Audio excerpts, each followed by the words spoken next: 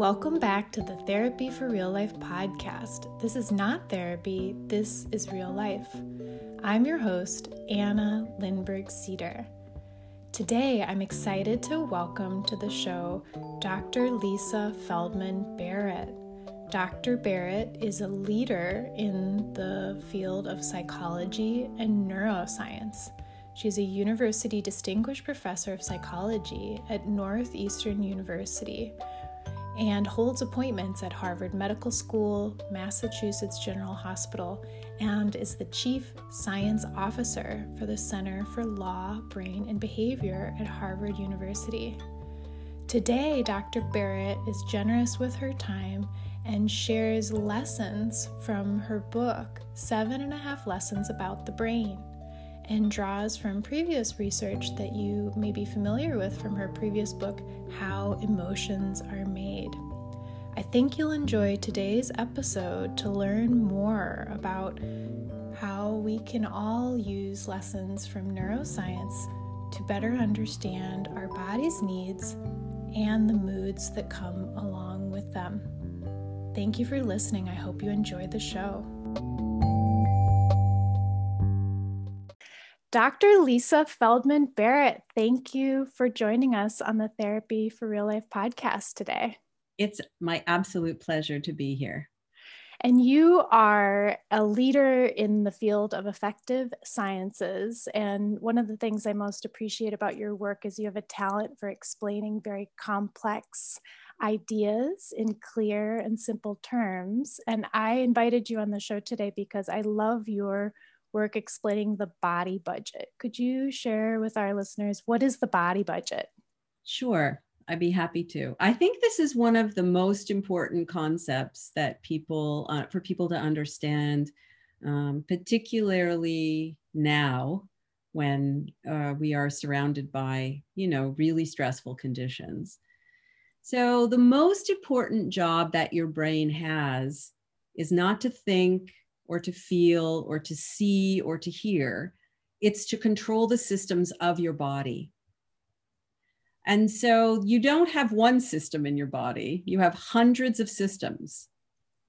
And the technical term for the brain's control of the body is called allostasis. It's a mouthful. Mm-hmm. But the analogy that works really well, I think, is to think about the brain running a budget for your body. Your brain is not budgeting money. It's budgeting all of the resources that are required to run a body, like water, glucose, so all the forms of glucose that you can eat, salt, and oxygen and other nutrients that are necessary to keep all your organs running, to keep you alive and well. And, you have lots of systems and trillions of cells in your body that require oxygen and salt and glucose and so on. Mm-hmm. And so you can think about your brain as the financial center of a multinational corporation. It's got a lot of budgeting to do in order to keep you alive and well. And you can think about deposits to your body budget, like sleeping and eating and, being with people that you love and trust, which, turns out to be a deposit in a metaphorical sense, because it makes it easier for your brain to keep your body budget in balance. Mm-hmm. And then we also spend when the two most expensive things that your brain can do is move your body. So not just in exercise, but literally when you walk or wake up in the morning, and learn something new. That is, be faced with something that is novel or unexpected, and have to learn about that new thing. That turns out to be metabolically expensive. Mm-hmm. So you can think about your brain as making decisions about what to spend and when, and based on what returns it's going to receive.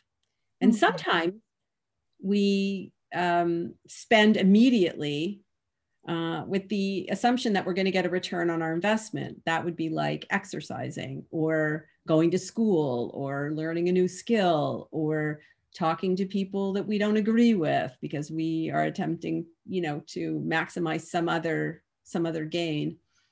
And sometimes we spend a lot, metabolically speaking, out of our body budget, and we don't expect the reward to come for a really long time, like going to school or learning to a new skill, like playing the piano or learning another language. Mm-hmm. So basically your brain is running a budget for your body, and it's estimating the needs of your body, and it's attempting to meet those needs before they arise. Mm-hmm. And that your brain is doing this 24/7 from the moment that you're born until the moment that you die. Mm-hmm.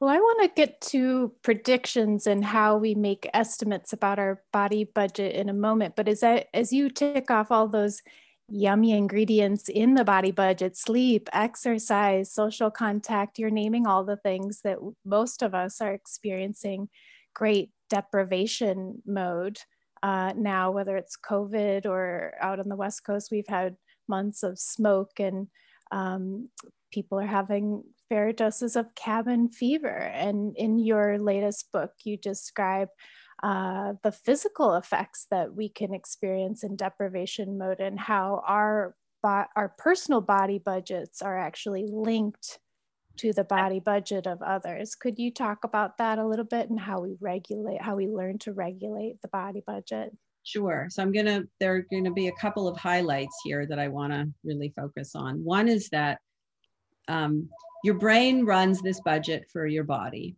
and it's doing it all the time. And you are largely unaware that it's happening. So right now, you and I are sitting here talking. Maybe listeners are sitting quietly listening. And to them and to us, it feels like, we're calmly having this conversation. Inside your body, however, there's a huge drama going on. Your lungs are expanding and contracting, and your heart is beating, and stuff is like racing around in your blood. And all of this body budgeting activity is largely, you're largely unaware of it. Thank goodness, because if you were aware of it, you would never pay attention to anything outside your own skin ever again. Oh, I'm so curious if that happens to you, being such an expert in this field. How do you pay it? How do you get outside of that experience when you are so attuned? Yeah, well, anyone can go into a floating tank, like a sensory deprivation tank, they call it. It's not really sensory deprivation, though. It's what's interesting about it is that, and most cities have these tanks where you go in, they match the temperature to your body temperature.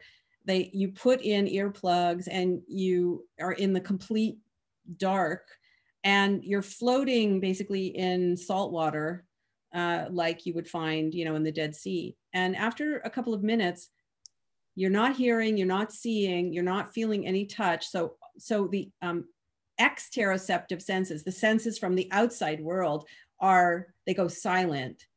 And then this emerges this like cacophony of sound and feeling that is going on inside your body. It's really a remarkable experience. Yeah. I just returned from a 4-day silent retreat and experienced kind of the reverse of that when I came back to modern life. And I can't believe what we expect people to pay attention to: an email, a coffee alert, the garbage, who knows what, all the things going from 0 to like 160. Well, and each of those little prompts or requests for your attention has a metabolic cost that you're not aware of, but that you are paying, or resisting those prompts are also metabolically costly. And so I guess one point that I want to make is that all of this drama, body budgeting drama going on inside your body, you are not wired to experience directly the way we, with a lot of detail, the way that we see and hear things. Instead, evolution has fashioned humans with a general sense of feeling pleasant, feeling unpleasant, feeling comfortable, feeling uncomfortable, feeling really worked up, feeling, tranquil. This is what people usually call mood. It's what scientists like me call affect. But it's this general kind of feeling that gives you a sense of how your body budget is doing. When your body budget is solvent, you're usually feeling okay. And when your body budget is running a deficit, you feel like crap. And when your body budget is practically bankrupt, you are depressed. You have a hard time moving your body. You have a hard time getting outside your own head. And so the way to think about these simple feelings, which are not emotions, right? So these simple feelings come from body budgeting that are with you all the time. They're really properties of consciousness. They don't tell you what is going on in your body. They really just tell you whether your body budget is balanced or not doing so well. And what your brain is doing is it's attempting to make sense of these signals. So it's very easy to turn an unbalanced body budget, the feelings that come from that, to conjure out of that anger or anxiety or sadness or any negative emotion. Similarly, when your body budget is doing well, it's much easier to make awe, gratitude, compassion, and so on. The last thing I'll say to answer your question about other people is that, humans are a social species. And what that means, among other things, is that we make deposits and withdrawals metaphorically into each other's body budgets. So humans did not evolve to have their, we didn't evolve so that a single brain manages the body budget of a single person. Your body budget is not managed by you alone.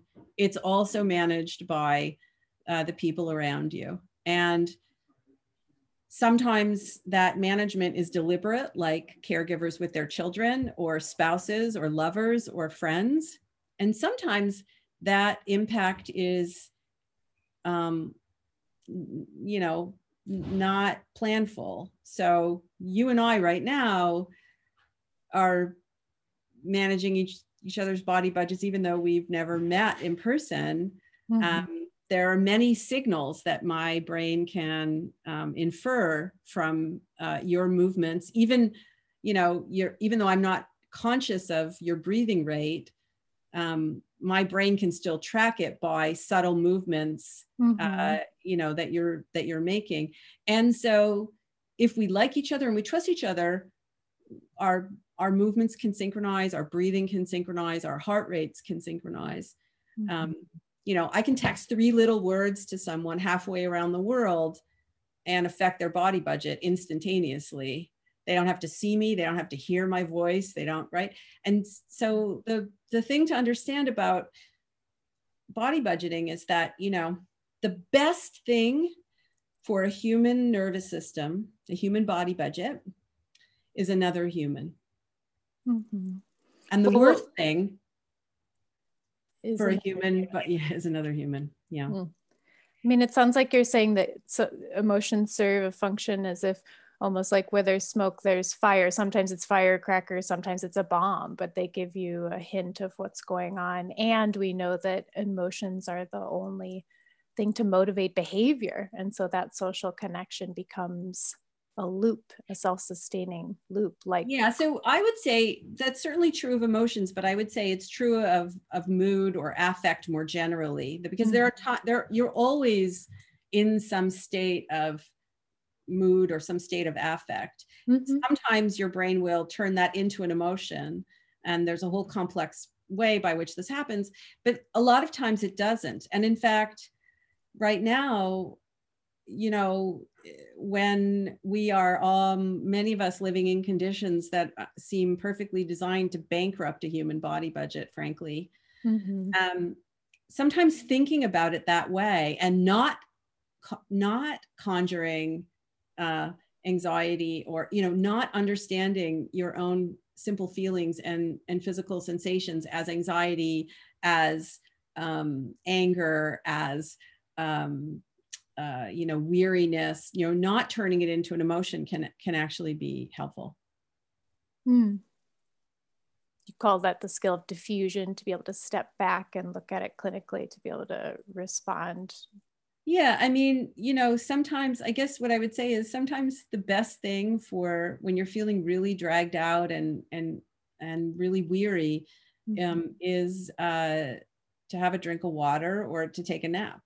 It's not it doesn't necessarily mean that there's something psychologically wrong that you have to deal with in a psychological way. Sometimes that is helpful, but it's sometimes it doesn't have to be that.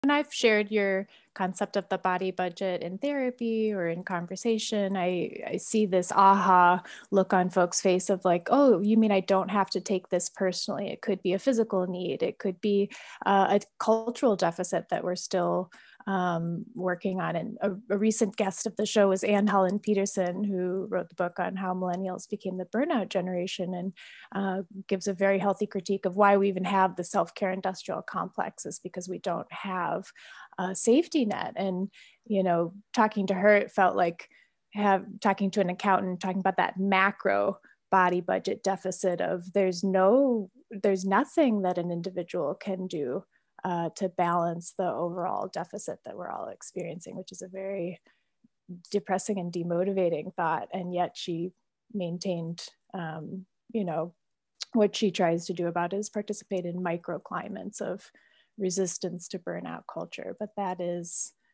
quite the uphill battle when you think about managing an individual body budget in food deserts or social deserts or economic deserts. Yeah, it's a really challenging time. And when I say that, I don't just mean this particular moment in time. I mean this particular era in time. You know, if we had to design a social environment that would easily bankrupt a body budget, a human body budget, it would be the one that we're living in, where, you know, there are many people living under real economic constraints, which will tax their body budgets in very real ways. We don't sleep enough. We don't eat healthfully. We don't exercise enough. We have rising, even very small amounts of carbon dioxide in the air, just really, really small amounts can affect body budgets in a very profound way of mammals, actually maybe even invertebrates as well, but living creatures, you know, that breathe oxygen are very sensitive to the amounts of carbon dioxide in the air. And so even something very slight like that, which you wouldn't necessarily recognize in any conscious way, can actually affect your body budget. And there's social media, and, you know, another thing that's very hard for a human body budget is ambiguity or uncertainty. So, I mean, when I say hard, I mean expensive. So put all of these things together, and it's really not surprising that we have a booming self-care industry, and that we have record numbers of people developing depression, which is, you know, the World Health Organization is projecting that it will be the leading cause of death, outstripping heart disease, you know, sometime in the next decade. It's not surprising that we have, you know, an opioid crisis. You know, opioids, I mean, there are many reasons. A crisis, you know, like the opioid crisis doesn't happen because of one factor, right? There isn't one simple cause. There are many, many, many causes that combine to produce this tsunami of a problem. But one of the issues is that opioids are really good for turning down the dial on the distress that you feel when you have a body budget deficit. So you can continue to function with that deficit and just turn down that dial of distress which is signaling to you that you have a deficit and you should be doing something about it. I think it's really important for people to understand the functional reasons why they do anything to remove that layer of shame that is such a barrier from them to get alternative coping strategies that can soothe that same part of the brain that is so distressed. Yeah, and one of the things I really stress is that when you feel uncomfortable, when you feel distressed, when you feel weary, that it's not because you're weak. It's not because you're a snowflake. It's because you're human. And this is how human bodies work and human brains work. So some people might be a little more sensitive, some people might be a little less, but everybody has a body budget, and everybody feels distressed when that body budget is running a deficit. And the sort of enlightening message, I think, is that you also have some control over your body budget. Not everybody has control over everything, but everyone can find a place to have control over something. And so there's always something you can do. And as I've said many times, it's important to understand that you have some control over your body budget, not as a way of blaming yourself when you feel crappy, but as a way of understanding that sometimes something is your responsibility just because you're the only one who can fix it, not because you are culpable or blameworthy in some way. So, if I have a body budget that's a little tougher to manage than my husband's because I'm a woman and I, have various things going on, like a menstrual cycle, for example, that doesn't make me weaker than him, but it does mean that my body budget burden is maybe a little bit bigger.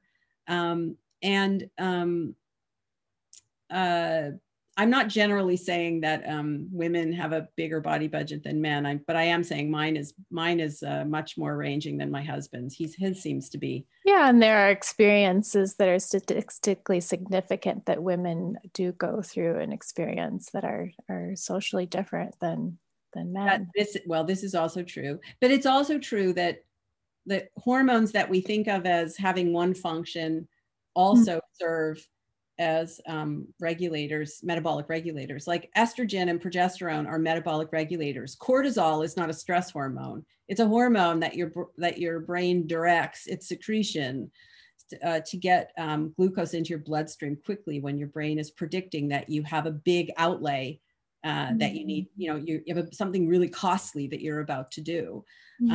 Even dopamine and serotonin, which are thought of as, dopamine is often thought of as a reward neurotransmitter and serotonin as a mood neurotransmitter. These chemicals that work in our brains, actually they evolved over 500 million years ago as metabolic regulators. So all of these chemicals are under the hood, they're actually helping to sustain and keep your body budget kind of working.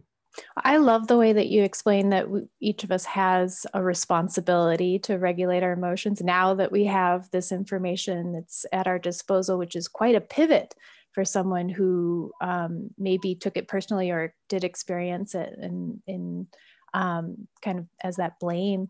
But it makes me think of all the folks who are stuck between that rock and a hard place of not having had emotional intelligence modeled for them in their childhood, and now waking up to the responsibility of doing something about it and feeling overwhelmed by cortisol and glucose and, oh my gosh, she's gone to school forever and knows a lot about this.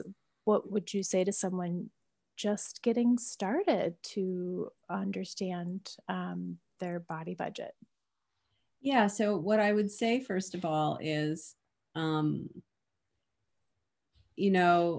think I'm not going to go into a lot of my personal history here, but I will say that, I grew up in very difficult circumstances financially and socially. And it's true that I've gone to school for a really long time, but one of the things that I've tried to do and that other people try to do too is to take complicated scientific research and distill it down to its most basic elements. So that doesn't mean dumbing things down. It just means stripping away a lot of the detail. You know, really good science communication is about knowing what to leave out. And so, you know, I might talk about this differently, and I'm glossing over some details here that I don't necessarily think people need to know. But if I were talking to a colleague, you know, I might use more detail. The point is that science, philosophy, these are tools for living.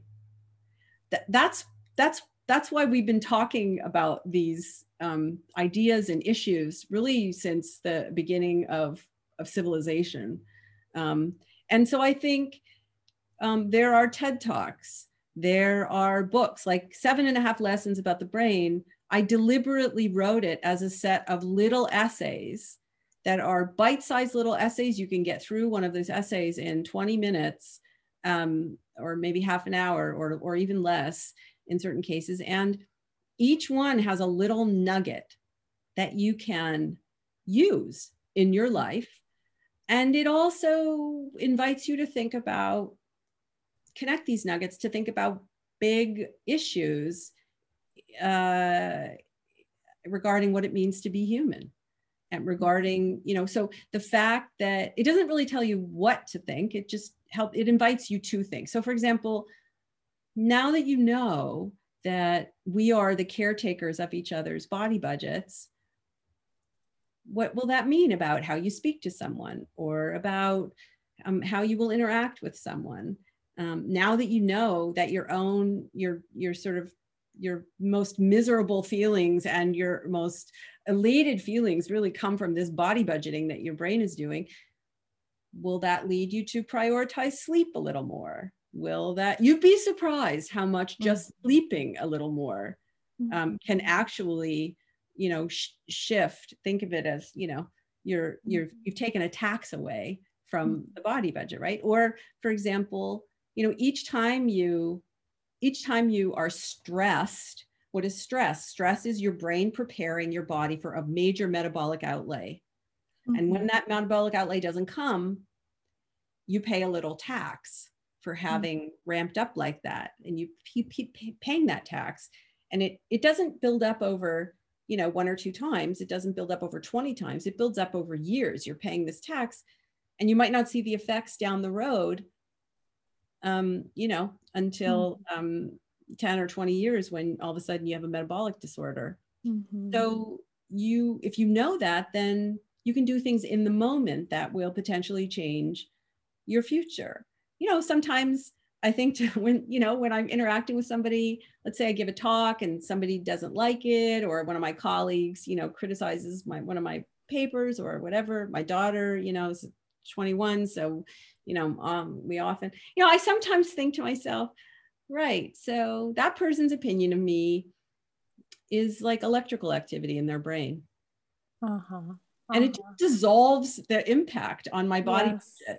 I love to hear you talk about that. It's like, what does this person do when they're having a bad day? I know as a therapist, having all these tools, it feels like, oh, I should be able to perform them perfectly, right? But that's just, you know, my perfectionism coming out, and I can notice that neurowiring as well and see it come out, and wonder if I need something to satisfy my body budget, like a glass of water or a meal. Exactly. And I think that there are these tools that are available to us, even if we're not neuroscientists. There are books, there are podcasts like this one, there are TED Talks. You know, there's a lot of people attempting to communicate science in digestible ways for people to use it as a tool. And hopefully the goal is to, you know, allow you to be a little bit more compassionate to others and to yourself. But also to realize like where you have control and how much control you have, and where you really don't have control. Well, I think that is a wonderful place to end for today. Thank you, Dr. Lisa Feldman Barrett. I think if listeners want to take a few moments after the show to check out Dr. Barrett's latest work and also maybe take some notes on their own body budget of what they can control and can't control and where they might focus their efforts. Thank you so much and have a great day. Thank you. Thank you. You too.